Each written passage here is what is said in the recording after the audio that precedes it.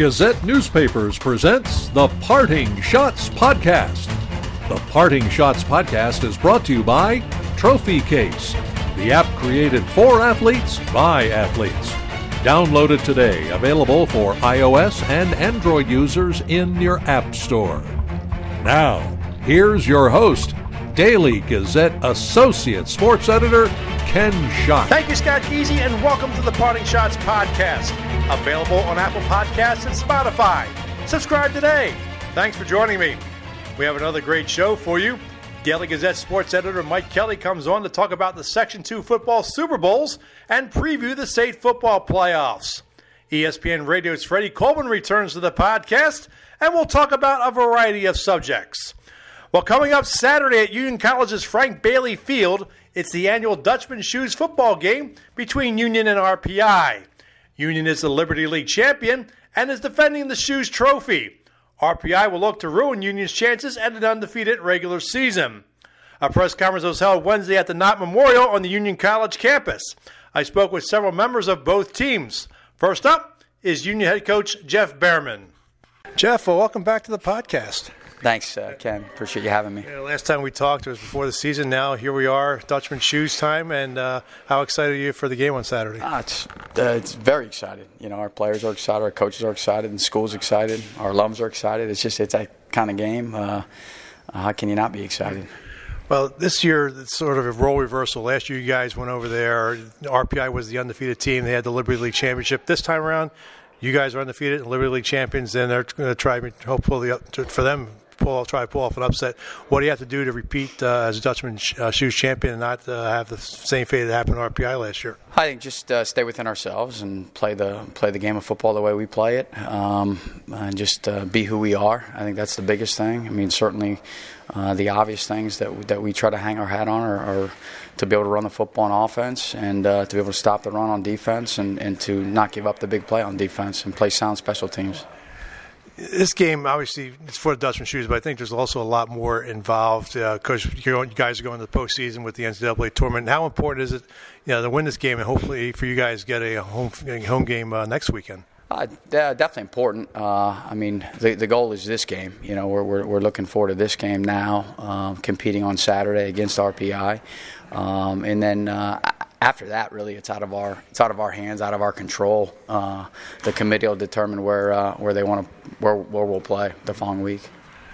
Yeah, you had a tough game against Utah last week, but how much does that maybe get you guys ready for this week with the last Liberty League game of the year? I mean, every game's different. I expected a tough game against Utica just based on their personnel and the way that they play. So last week did not shock me. I was disappointed in some of our execution throughout, but it just allowed us to really look at who we are and just makes a few adjustments here and there so that we're ready for this Saturday. What is it on RPI? Did you see it on film that impresses you? I think they're very well coached. They have very good personnel, and they have excellent schemes on both sides of the ball and in their special teams. They can beat you in a lot of different ways. A lot of different guys can make plays for them on offense, and they're a tremendous defense. I mean, I think they're giving up something like 60 yards a game rushing. So they pretty much they put an emphasis on stopping the run. How important for you guys to with EK and the running backs? I mean, for your guys, how important is it to try to beat that running defense? Well, I mean, certainly that's how we start every game plan. Is how are we going to be able to run the ball effectively against this defense, their personnel, their schemes. We don't change what we do. We just look to find the best ways to do it, to just keep it as simple as we can for our players so that they can execute up front, and that way IK and Joe can find the holes and gain the yards. Jeff, appreciate it. Good luck on Saturday. All right. Thanks, Ken. Up next is Union senior linebacker George Reed. George, thanks for coming on the Parting Shots podcast. Hi, how are you? Thanks for having me. Last year, this is sort of a role reversal this year. Last year, you guys went over there. RPI was the undefeated team, Liberty League champions. You pulled off the upset to get the Dutchman Shoes back to Union. This year, you guys are the undefeated team and Liberty League champions, and RPI is looking to come and get the Shoes back. What's going to be the key to prevent that from happening? Well, I think we just got to continue to do what we've done each and every week here, which is prepare hard, starting Sunday afternoon in meetings, and kind of get a good game plan going and execute that game plan Tuesday and Wednesday during the practice week. And I've got a feel so far after Tuesday's practice that things are looking pretty solid, and excited to play in this game Saturday. What did it mean to get the shoes back? It meant everything. It meant everything to the seniors last year, to alumni, to guys back, to our peers back here at Union, and it's something we hadn't done in a little while before that. I mean, I know personally I had lost 4 of those games, or 3 of those games prior to that game, so it was nice to get them back and hold the old wooden clogs again. So, for you guys, not only is Dutchman Shoes on the line here, but maybe possible home game for the NCAA playoffs. I mean, is that in the back of your mind right now, or are you just focused on what's going on Saturday? I definitely think it's in the back of our minds. I mean, I think last week against Utica, we had just played in the Liberty League Championship against Ithaca prior to that, so you could kind of say that was a trap game, but we had that, the seeding always in mind. And then this week, I think the number one priority is the shoes and really the rivalry and the history behind this game. And always you got to keep in mind the NCAA tournament is on the horizon, but we're focused on beating RPI first. What's going to be the key to beat RPI? I think it's going to be the same thing as last year, a strong defensive effort. I mean, I have confidence in our offense that we're going to go out and, do what we do offensively. I just think we have to, combat the different schemes and things that they present us with, because they have a pretty intricate offense over there. And I think that if we prepare accordingly, I think we should be all right. Appreciate your thoughts on the game. Yep. Thank you so much for having me. Appreciate it. Finally, Union senior wide receiver, Griffin Beal. Griffin, thanks for coming on the Parting Shots podcast. Oh, thank you for having me. It's a little bit of a role reversal this year for this Dutchman Shoes game. Last year, RPI was the undefeated team, Liberty League champions. You guys go over there and pull off the upset. This time around, they're looking to pull off the upset because you guys are Liberty League champions and undefeated. What's going to be the key to prevent that from happening on Saturday? I think it's going to come down to what we do every week: preparation, focus, executing in practice. It's a huge game for us, and we know the implications. We understand what happened last year, and we know they definitely have a bad taste in their mouth, and they're definitely out to get us. And we're just ready for it. We're prepared, and we're ready to take on that challenge. You guys had a non-league game against Utica last Saturday. It was a tough game. You guys pulled it out 13-7. I mean, does that sort of wake you up, guys, a little bit? The fact that maybe you guys got to keep your focus, even though you did win the Liberty League title? Oh, yeah. This past game was definitely a wake-up call for us. I mean, some aspects of the game we didn't execute as well as we hoped, and it kind of showed in practice. Focus was a little lacking last week. So we've been talking to the guys about it. This is a huge week. We got to bring it together. And this is a team where you can't have a bad week of practice because they'll capitalize on it. So we really got to bring it this week. Obviously, the Dutchman Shoes trophy is on the line for this game, but for Union, a lot more is at stake here. You win, you probably get a chance to host an NCAA tournament game next weekend. Is that in the back of the team's mind right now? It's way back there in the back of the mind. We're really focused on RPI this week and just RPI. I know the selection is Sunday, and we'll be watching that, but our big focus is Saturday. Griffin, appreciate you coming on the podcast. Thank you for having me. Now to RPI. Let's start with head coach Ralph Isernia. Ralph, thanks for coming on the Parting Shots podcast. I appreciate it. Thanks for having me. A little bit of a role reversal this year for the Dutchman Shoes games. Last year, you guys were the undefeated team, the Liberty League champion. Union comes over, knocks you guys off. This year, Union's the Liberty League champion, undefeated. Can you pull off the role reversal and get the Dutchman Shoes back to RPI? Well, it's going to be a tall task. We're looking at the best team in the Liberty League and a team that, quite frankly, they don't make a whole lot of mistakes. They play hard on both sides of the football. They play well on special teams where they play with great field position. They run the ball with effectiveness. They've got the best running back in the league. They've got best wide receiver in the league. And they've got a quarterback that is deadly accurate with the football. So that's kind of a tough combination right there on the offensive side. Defensively, they run to the football. They make a ton of plays. They create turnovers, create havoc in the backfield. So they're probably the most complete team that we've seen. No, not probably, but they are the most complete team that we've seen to date. I mean, does that surprise you? I mean, what they did last year, I mean, when the job Jeff has done taking over this program, does that surprise you at all? No, Coach does it the right way. He recruits the right types of guys. They're tremendously well coached. They're prepared when they come into the games. They've got a really good coaching staff that gets the kids prepared. And you have kids with a similar type of mindset where they're going to grind it, they're going to work hard for you, and give everything they got on the field. But one of the things that I've seen since Jeff's been here is he came in and he had to rebuild the program. It's nothing different than what I had to do back in 2013 when we came to RPI. And you get the right people in the program, the right young people, you develop them, you coach them hard, and then you just let them be who they are. And that's exactly it's nice to see, and nice to see that the formula works not only at RPI but also at other places. What will it take for your team to win this game on Saturday? The game's going to come down to field position, turnovers, and line of scrimmage. You have to win those three phases.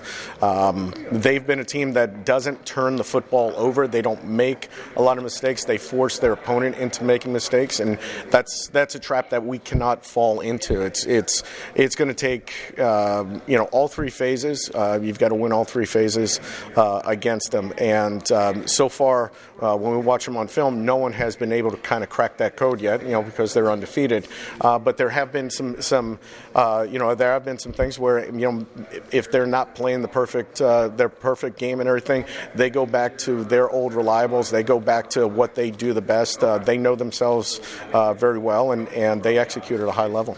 Appreciate you coming on, and good luck Saturday. Thank you. Finally, quarterback and Guilderland High School graduate George Marinopoulos. George, welcome to the Parting Shots podcast. Thanks for coming on. Thank you for having me. Well, sort of a role reversal this year for this Dutchman Shoes game. Last year, you guys were undefeated Liberty League champions. Union comes over and beats you guys. This year, it's on the other shoes, and the Dutchman Shoes on the other foot, I guess you can say, where Union's undefeated Liberty League champions, and you guys are trying to pull off the upset. What's going to be the key for you guys to do that? We just got to continue to have a good week of practice this week. Yesterday we had a good start to the week. Just got to keep that going these next couple of days. And once Saturday comes, just got to go out there, execute our game plan, play within ourselves, and play well.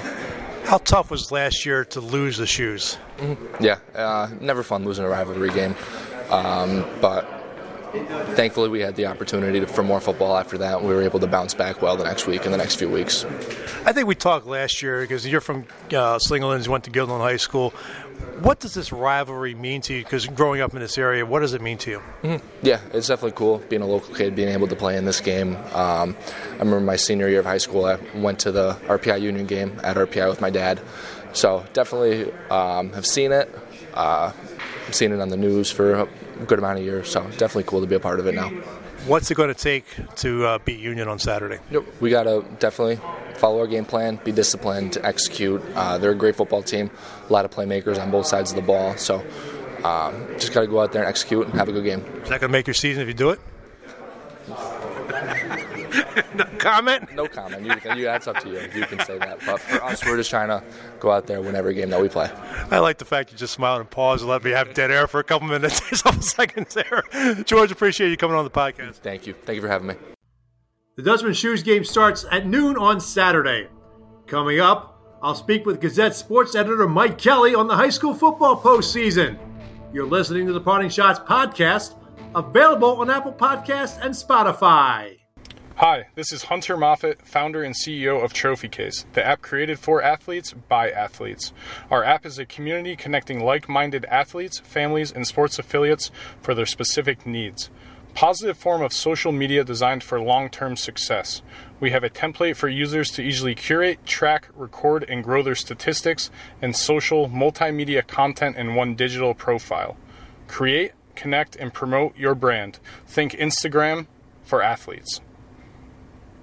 Notable Trophy Case team members include Ron Jaworski, former NFL quarterback and founder of Jaws Youth Playbook, who says, "Throughout my success in the sports world, I believe Trophy Case can bring value to many different levels of athletes and unrepresented sports. This platform will level the playing field for athletes at the beginning of their career with technology for generations to come. You can download the Trophy Case app at the Apple Store and Google Play. Send us your feedback. Trophy Case, the app created for athletes by athletes. Get it today."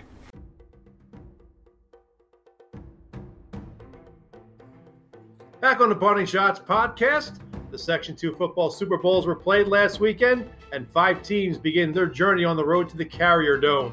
Here to talk about what went down last weekend is Daily Gazette sports editor Mike Kelly, fresh off of his victory tour and predicting which teams would play in the Class B championship. Mike, welcome. Kenny, thanks for having me. So you were right about the Holy Trinity and Schuylerville meeting. Let's talk about that matchup first. Schuylerville pulls off a stunning 28-22 win over Holy Trinity on a Kyle Burnham touchdown with no time left on the clock. Probably fitting way to end the Class B because the way the whole playoffs bracket set up with Chalmont winning over Holy Trinity in the final week of the regular season, and then the road teams end up winning in the semifinals in Holy Trinity and Schuylerville, and then we end up with a classic game here in the championship. Yeah, it was our one fun bracket because really outside of in Double A, you get Gilliland beating Shaker in that semi.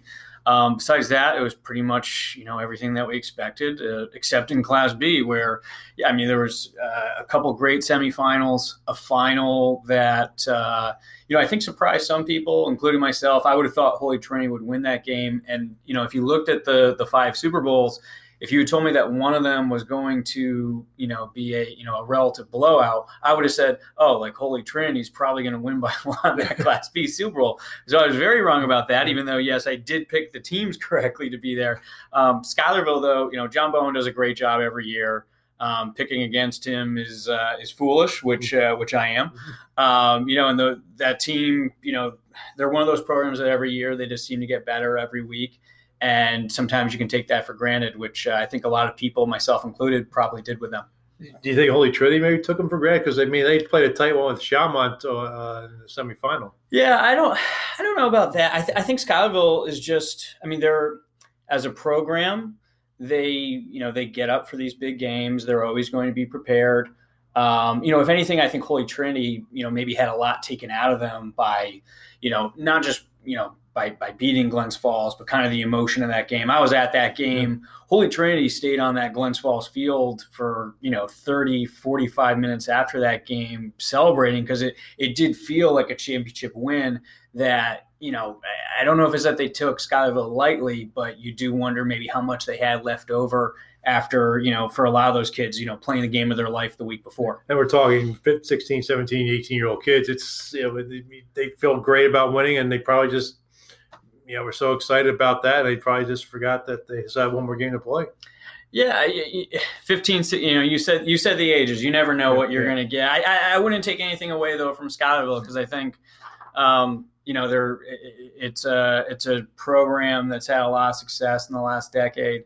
I think some of that pedigree showed up for them on Saturday. Well, Schuylerville will get to face the Potsdam. I like this nickname here, Sandstoners. Is that a real one? That's a real one. Sandstoners. I would kid you not. I would not. All right. Well, no offense to Schuylerville, but I know who I'm rooting for in that game and to go win the state championship, and it would be the Sandstoners. The Sandstoners, yes. Okay. So it seemed like a name out of the Flintstones. Yeah. I hope Mr. Slate's the coach. Yeah, I'm rooting for him. Let's go to Class AA where Shenandoah showed off its strength by scoring 21 fourth quarter points to pull away from Gilliland 35-7. I guess we could see that coming because this, Gilliland, great season, all that up, but Shen's I think was too strong. Yeah, when we were talking about Schuylerville a minute ago, I was thinking Schuylerville and Shen, I think, are the two teams this year that you can really look at and say they got better every week. I think Shen's playing at, a super high level. They do, pretty much everything right. They know who they are. They're playing Pine Bush coming up this week. I would expect them to win that game.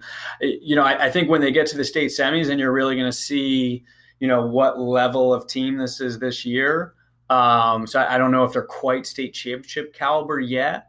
But I think they do get to the state semis, and then, let's see how good this team is. Yeah. What is it about, you mentioned the fact that, they get better each week, the quarterback situation. They put a new quarterback in and just went on a roll after that. Yeah. And Brody Vincenzi's he's been very good for them. They don't pass the ball a ton. But he helps their running game with his blocking, and he is a capable passer. I just think that they're very physical up front. On both sides of the ball. The big thing for them is, a few weeks into the year, they lost to Shaker in week 2.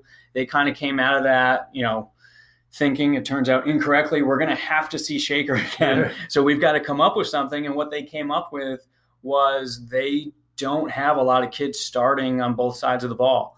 And in some ways they maybe give up some things because they don't necessarily have, their 11 best defenders and their 11 best offensive players on the field, but they've got fresh kids and they take advantage of that depth, which you're Shenandoah, take advantage of depth. Right. You got to be a big school like that. You have to. Yeah, definitely. I mean, that's a lot of schools, small schools, which they could have that kind of depth. Sure. And, even with these Class AA schools, you have 22 starters, but it's probably, 13, 14 kids for most of these schools. I don't quite know the breakdown at Shenandoah of how many, one-way starters there are, but it's pretty significant. And I think that matters a lot for them, not only for the depth in the games, but also just at practice, those kids that, if you're on defense, you practice defense. You're not practicing defense and offense and vice versa. Yeah, so the game you covered last Friday, Stillwater won its first Section 2 title when it beat Cambridge-Salem 21-0 in the Class C title game. It seemed like Stillwater was not going to be denied to win that championship. Yeah, there were, some close calls early in that game where, Cambridge could have made it more competitive than it turned out to be. But every time Stillwater, they answered the bell. Really with the exception of their semifinal against Greenwich, which was, pretty back and forth and pretty competitive, for the last 4 or 5 weeks, I think Stillwater has been pretty overwhelming in that classification for around here. So not surprised that they won. It was surprising to see, Cambridge-Salem get shut out just with, what that program does year after year. But I think that speaks to how strong that Stillwater team is. You wrote in the story in Saturday Gazette, it's still online at dailygazette.com. You wrote about running back and linebacker Luke Lesko. He tore his MCL and meniscus in his right knee in week 3. There were some doubts that he would come back, but he was back. He scored a touchdown in that game on Friday. Yeah, so he came back week 7.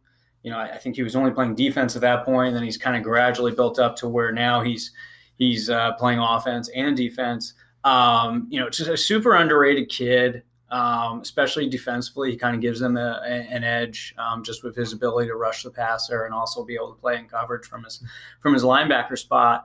And they're a team that, they've got, a bunch of stars with, Mason Seymour, James Galarno, Brian McNeil on defense.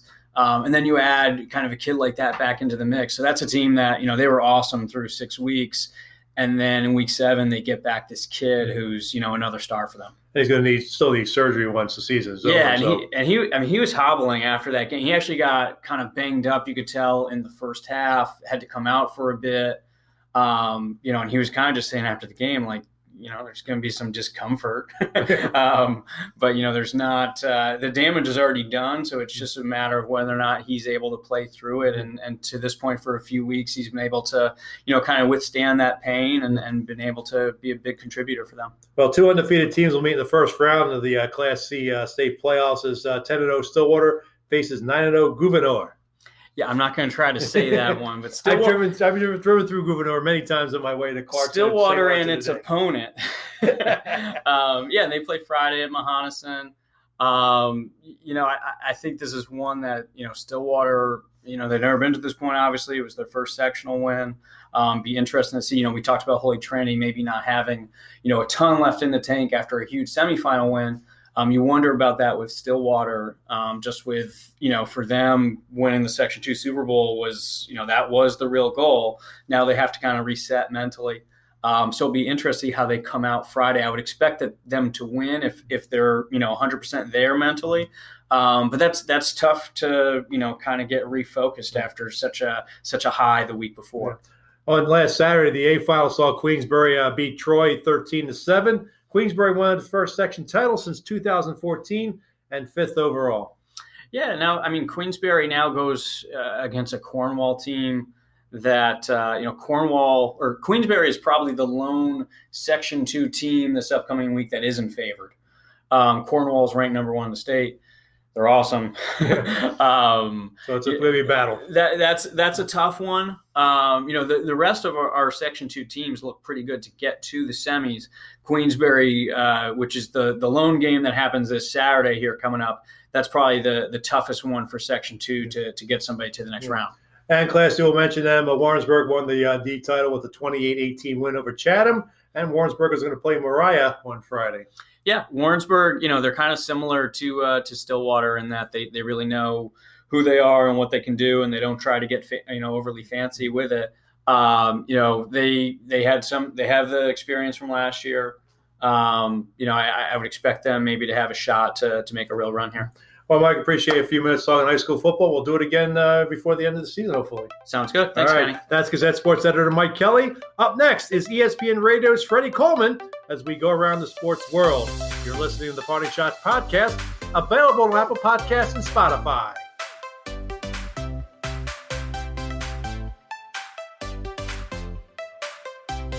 Hey, pro football fans. It's time again to match wits with other pro football fans and win a prize by playing the Daily Gazette's You Pick'em football game, sponsored by River Sportsbook. To play, go to dailygazette.com/football and make your picks before the first game kicks off each week. If you have the most weekly points, you earn a $100 gift card to ShopRite. Play every week and you can win the grand prize of $1,000. Play the Daily Gazette's You Pick'em football game, sponsored by River Sportsbook, at dailygazette.com/football.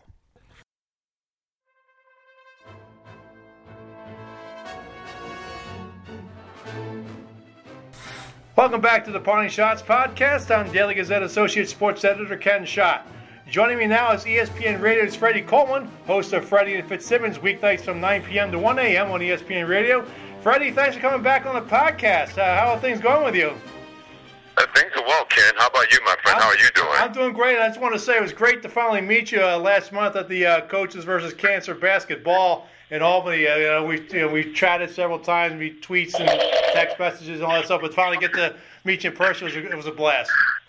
Yeah, it was a blast for me, too, especially when there's been a mutual admiration society between the both of us. So that was pretty cool, even if it was for a brief moment with so much going on that night for the wonderful event that's Coaches versus Cancer. So the honor was all mine, my friend. Appreciate it, Freddie. Well, let's shoot on some topics here. Let's start with the Don Cherry situation up in Canada. An icon on Hockey Night in Canada for years, and of course he's been known to say some things that they aren't really the best, and then he comes out with the Poppy Remembrance Day, and when he starts the sentence with "you people," it's not going to end well. Yeah, you know what it is with Don Cherry. You make a great point, Ken, in terms of when he says "you people," and you should know better with your words, but they knew exactly what he has been about for the past 40 years with the Coach's Corner, Cherry's Corner, part of Hockey Night in Canada. So I wonder why at this time was that the hill they decided to push him off of, to say we're going to move on from Don Cherry. He has said some terrible, terrible things over the years about European hockey players, about players of minority persuasion trying to play in the National Hockey League, and he says, I was joking, I'm going to be honest, but they picked this time and now to say, we've had enough of Don Cherry.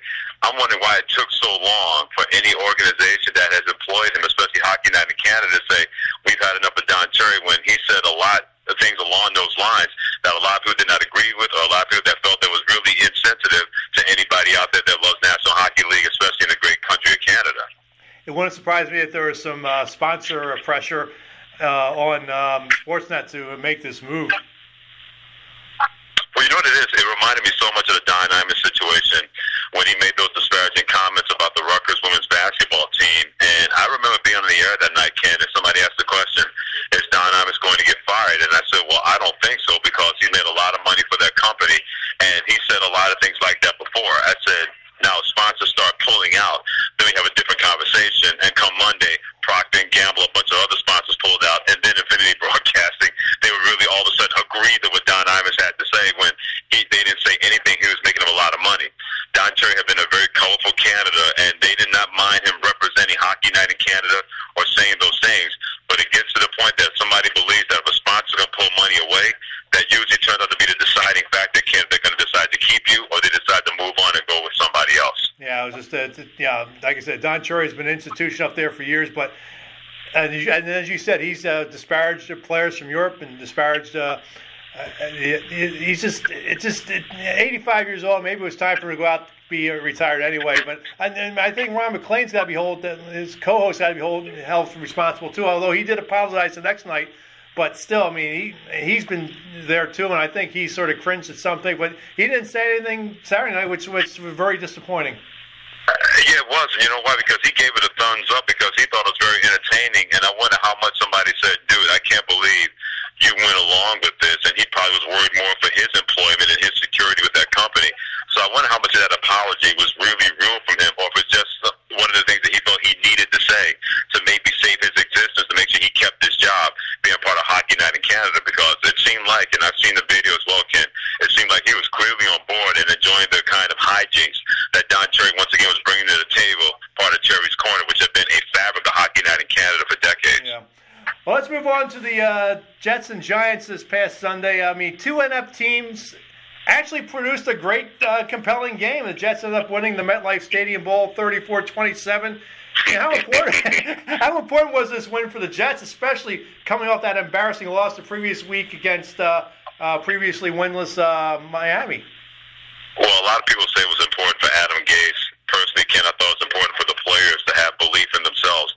They've gone out and made a great show to say that we support our coach, even at times when he has not supported them, and he has been a kind of a mad scientist where everything seems to go wrong in his laboratory with the experiments trying to make this work with the New York Jets. So I thought it was more important for the Jets players because if you're Adam Gase, you have to realize you can't be the adversary, the guys you're going to need to be a better football team and for you to keep your job as a head coach. You're supposed to be all in this together. And I never doubted that for the Jets players, that they're going to play hard for each other. But maybe this is something for Adam Gase to say, you know what? This is who I have, and I have guys that want to be here. I have guys that want to play here. I have to do a better job of coaching them and making sure that we have more results like this and not the adversarial relationship that at times we've seen from him and also Le'Veon Bell and all involving Jamal Adams and other Jets players.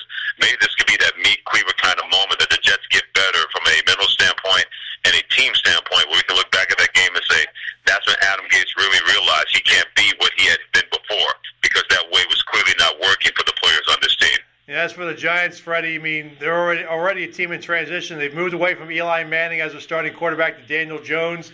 I mean, Jones has had his moments, but now Saquon Barkley's health is an issue with his neck. I mean, what's the state of this organization? That's a very good question, and I think the answer to that is it all depends on what Dave Gettleman is going to do, because whatever he's been able to sell the Giants management, they have clearly bought that from him, and he has been very arrogant, he has been very distant, he has been very high and mighty about his supposed accomplishments before he became the Giants GM. Well, if you're going to have that bill of sale, somebody's going to want a return on their investment, and I've seen this too many times where if things aren't working well for you as a general manager, it's very easy to move on from players. It's very easy to move on from the coach. But that's inevitable that at a certain point they're going to come for you. And the New York Giants wanted this. They wanted the anti-Jerry Reese. Well, now they got it, and they're further back than when they were with Jerry Reese at the end of his tenure with the New York Giants. So I think that's where we are. And if you're Pat Shurmur, if you're not able to get this turned around, do not be surprised if Dave Gettleman says, well, I better move on from him before they come from me, and then I'm out of a job as general manager of the Giants. Do you think Shurmur gets fired at the end of the season if they don't win another game?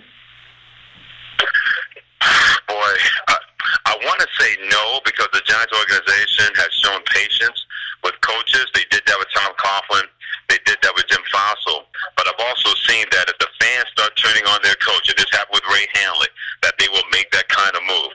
So if that happens, if they don't win another game, and they clearly believe they're not going in the right direction, and it seems like that Pat Shurmur's lost the football team, they'll be looking for another coach if they don't win another game the rest of this season. Let's move on to some other NFL news. It was announced Tuesday that the league's going to hold a workout for former 49ers quarterback Colin Kaepernick on Saturday in Atlanta. I mean, this announcement seemed to come out of nowhere, and I mean, he hasn't played in 3 years. I mean, it's obvious he's been blackballed for kneeling during the playing of the national anthem. What do you think the league is doing? Why do you think they're doing this, and are teams interested in him?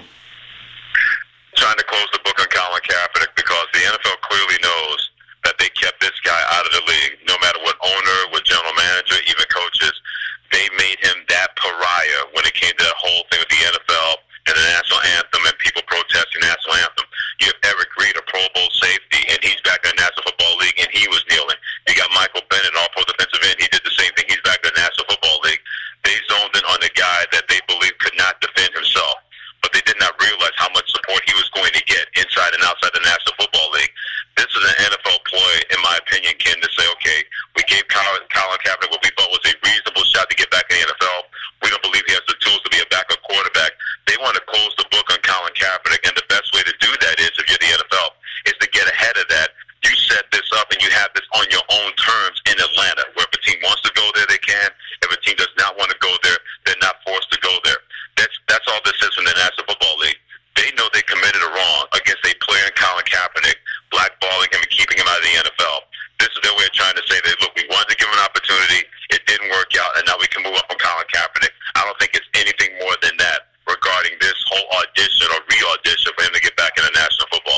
it seems like there's teams that have had quarterbacks problems, and they could have signed Colin Kaepernick, but they choose not to. So, to me, I think it's a sham as well. Yeah, and you know what it is, because nothing against Matt Moore. Matt Moore was scouting for the Miami Dolphins, and the Kansas City Chiefs called him before they called the guy Colin Kaepernick. And that's not to disparage Matt Moore, who's been really good playing that backup role and being a nice fail-safe when Patrick Mahomes got hurt for the Kansas City Chiefs. But you can't tell me that there's 64 better quarterbacks or 96 better quarterbacks that are playing in the NFL right now, either second or third stringers, more than a guy that led his team to a Super Bowl, won playoff games on the road in Green Bay against Aaron Rodgers on their way to the Super Bowl that year. You can't tell me that there are better quarterbacks that are backing up starting quarterbacks than Colin Kaepernick in the NFL. Yeah. Let's move over to the NBA and the dysfunctional organization known as the New York Knicks. After losing to Cleveland Sunday, Knicks president Steve Mills and general manager Scott Perry held a press conference to express their disappointment in the team's start, but they said Coach David Fizdale is not in danger of being fired. Of course, then they lose Tuesday to the Bulls, and then ex-Knick Kristaps Porzingis is coming to town Thursday with the Dallas Mavericks. Seems like an ugly situation for the Knicks, and it doesn't seem like it's going to get any better anytime soon. How bad is this organization? Well, this organization has been like this for a long time, and we can place all of this at the feet of James Dolan, and Ken, you would be exactly correct. But I'm still trying to figure out how Steve Mills continues to have that kind of insight, that kind of say in this organization, where he has the ear of James Dolan. James Dolan treats him as if he's Dr. James Naismith, who invented the game of basketball. And all Steve Mills has done to show that he is going to save himself at the expense of other people. He's done it plenty of times during his tenure, whatever he is, president, chief operating officer, whatever he is in charge of the New York Knicks.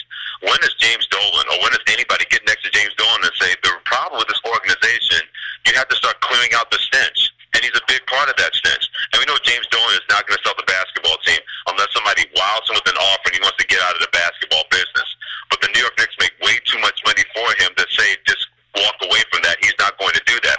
But why does Steve Mills continue to have that kind of power, say, in the organization when everything has been a complete failure under his watch? And if you're Scott Perry, if he's going to come after David Fizdale and you're going to go along with it, at a certain point he's going to come after you and he's going to move aside from you. So why this guy continues to be that guy in charge of a lot of decision-making with the New York Knicks is just mind-boggling to me. But the only person that can answer those questions is James Dolan. And right now he's not saying anything because he has put a lot of trust and complete total trust in a guy, Steve Mills, who in my opinion has done nothing to earn and deserve that with the New York Knicks. College football Saturday, we saw LSU go to Tuscaloosa and beat Alabama. The Tigers are now the top team in the college football playoff. I love Ed Ogeron, the coach of LSU. He's not your typical coach, not out of central casting. Gruff voice, sounds like he smoked 3 packs of cigarettes before he gets interviewed. But just talk about the job he's done there at LSU and getting him to the top. I'm really happy for Coach Ogeron for 2 reasons. Number one, I thought he got screwed when he was the interim coach at USC, led them to a 6-2 record, had them playing extremely terrific football, a graduate of that school, and they decided to move on from him and bring in Steve Sarkisian, and we saw how that ended up for USC football, where they could be on their 3rd coach after Steve Sarkisian when they moved on from Ed Orgeron. So I'm glad of that for him, for number one, for that reason. But number two, many people wonder if he was the right coach at LSU, and could he bring that program to where Alabama was, or where Florida had been under Urban Meyer, where Georgia's hoping to be with Kirby Smart. And I said, he's the perfect coach at LSU. And everybody said, he can't beat Nick Saban. Well, who's been beating Nick Saban a lot in the SEC? Practically nobody. So I thought that was one of those kind of situations where they wanted to look for a reason to move on from him, and they were using different markers in an unfair way to him. So I was really glad that not only they won that game, but he was able to adjust his program to say, we got a quarterback that we believe in, Joe Burrow. How can we maximize him? So he brings in Joe Brady, who's the offensive consultant with the New Orleans Saints, and look what he's done for that offense and that football team, the perception of LSU football. So I'm really happy that Coach Orgeron not only won that game so they could be close to the number 1 team, but because so many doubters were doubting him at Alabama. I mean, coach at USC as an interim head coach, and they doubted him before they played against Alabama. He's been able to cure that and quell that for more than a minute right now. Some explosive baseball news came out on Tuesday with the allegation that the Houston Astros are cheating, stealing signs off video, which begs the question, if they're cheating, how did they lose 4 games at home in the World Series? Well, because somebody found the camera, they couldn't use it anymore, number one. That's my explanation with that one, Ken. But number two, who knew that the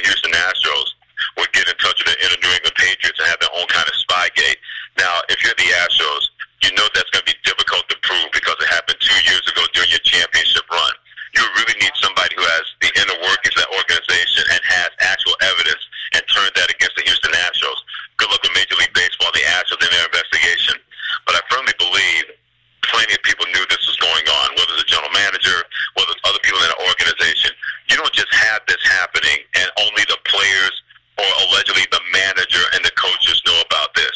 I believe more people allegedly knew about this, that this was going on, the Houston Astros, during that run in 2017. And who's to say, Ken, they weren't still doing it in 2018 or in 2019? So it's going to be very interesting to me how Major League Baseball goes about their investigation and how much they're going to try to open things up to try to get to the bottom of this and get to the truth. Because if we heard about this now, there are more layers to this story that are going to become prevalent and going to become more known. And then it'll be very interesting how the Houston Astros try to explain that away, especially somebody knows something and may decide to tell it outside of Mike Fiers, who did that when he left the Houston Astros. Well, the cheating allegations aside, the fact we saw a championship series decided where no games were won by the home team, is that that's still shocking and stunning to me. It's still mind-boggling because the Nationals earned that victory, and they were behind in every game they won in the World Series and winning all those elimination games. But you would think a team of the ilk of the Houston Astros would have found a way to get that done. But I think we're missing the point here in terms of we're not giving the Washington Nationals enough credit. This team was fighting for their playoff lives in September. This team was fighting for their manager's life in May when they were 19-31, and many people believe that Dave Martinez was not going to last past June. They were able to find their way past that. So I think we need to give more credit to the Nationals that they not only found a way to win, but did it in that way. We're overcoming each and every odd or odds that were thrown against them to find a way to win a world championship. Finally, some more baseball news. The Mets once again go for an inexperienced manager with the hiring of Carlos Beltran. But how is this going to be different from Mickey Callaway? Is because Carlos Beltran's 20 years of Major League playing experience? Well, that's number one. And number two, he's the perfect kind of guy in that clubhouse that can relate to the modern-day player because he was in the clubhouse with those modern-day players when he was a member of the Houston Astros and New York Yankees toward the end of his career. The New York Mets wanted somebody that's very knowledgeable about baseball. I don't think there's any doubt about that with Carlos Beltran. He is very knowledgeable about the game of baseball. And he seems to be the kind of guy that has enough intelligence about him to hire somebody to be along with him to teach him the things that he does not know. He's going to go by the same playbook that Aaron Boone did when he became the Yankees manager because people said, well, wait a minute, he's never managed anybody in his life. Why do you make him the manager of this team? He's done a pretty good job the past couple of years with that baseball team with the New York Yankees. And I believe Carlos Beltran has seen that. He's going to follow that same playbook and do the same thing. So I'd rather trust a guy that even though he has not been a manager because I don't have to worry about he's going to be making dumb decisions or making curious decisions like we saw from Mickey Callaway the 2 years he was manager of the New York Mets. He may be a neophyte when it comes to being a manager, but he is a sound baseball man. He understands the game. He knows the game and knows the players. I think this is a really good hire by the New York Mets. I think will pay a lot better dividends than anybody could anticipate or anybody can believe is going to happen with Beltran being in charge. Freddie, remind people where they can find you on social media. They can find me on Twitter at Coleman ESPN and also on Instagram at Coleman Experience. Freddie, my friend, thanks for coming on. Hey, you want to do this again next month? Let's do it, man. Ken, let's make sure everybody has a great holiday and lead them to the holiday season by being a part of this, my man. Thank you very much. You have a great Thanksgiving as well, and I'll catch up with you very soon. You too, Ken. Thanks so much, my man. All right, that's Freddie Coleman. Back to wrap up the Parting Shots podcast, which is available on Apple Podcasts and Spotify in just a moment.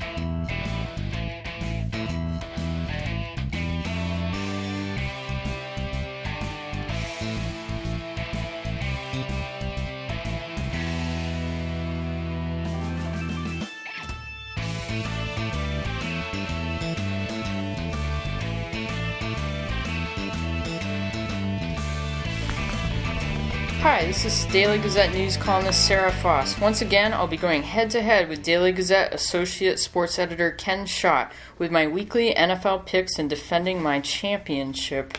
Go to dailygazette.com/blogs and look for my picks on my Thinking It Through blog. You can find Ken's picks at dailygazette.com/sports.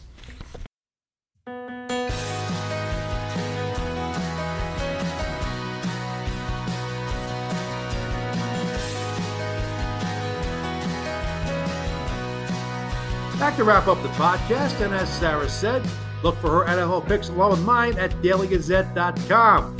Well, my collapse continues. I went 4-9 last week, while Sarah was 6-7. Sarah now has a 2-game lead over me. She is 94-53-1. I am 92-55-1.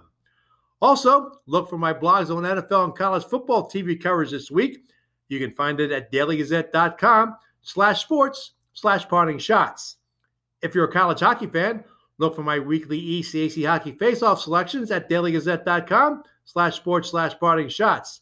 You can participate in the face-off selections by emailing your picks to me at shot, that's SCHOTT, at dailygazette.com. Union Hockey beat writer Mike McAdam joins me on the next Parting Shots podcast that will be posted Friday. We'll look back at last weekend's games against Clarkson and St. Lawrence and look ahead to the Dutchman's games at Quinnipiac and Princeton this weekend. If you have questions about Union Hockey, Mike and I will happily answer them. Send your questions to shots@dailygazette.com. One correction to make, since the taping of my segment with Mike Kelly, the site and day of the state football Class D regional game between Warrensburg and Mariah was changed. It has been moved from 7 p.m. Friday at Beekmantown High School to 1 p.m. Saturday at Glens Falls High School. I'm taking next week off. I'll return with a Thursday edition of the podcast on Thanksgiving Day, November 28th. And that wraps up another edition of the Parting Shots podcast. I'd like to thank my guest, Coach Jeff Behrman, linebacker George Reed, and wide receiver Griffin Beal of Union College Football, and Coach Ralph Bysardia and quarterback George Marinopoulos of RPI Football. Also, Gazette Sports editor Mike Kelly and ESPN Radio's Freddie Coleman. The Parting Shots podcast is brought to you by Trophy Case, the app created for athletes by athletes. Download it today. Available for iOS and Android users in your app store. The Parting Shots podcast is available on Apple Podcasts and Spotify. Subscribe today. If you have questions or comments about the podcast, email them to me at shots@dailygazette.com. You can follow me on Twitter and Instagram at Slapshots. The views expressed on the Parting Shots podcast are not necessarily those of Gazette newspapers. The Parting Shots podcast is a production of Gazette newspapers. I'm Daily Gazette Associate Sports Editor Ken Schott. Thanks for joining me, and I'll catch you next time. From the Parting Shots studio in Schenectady, New York, good day, good sports.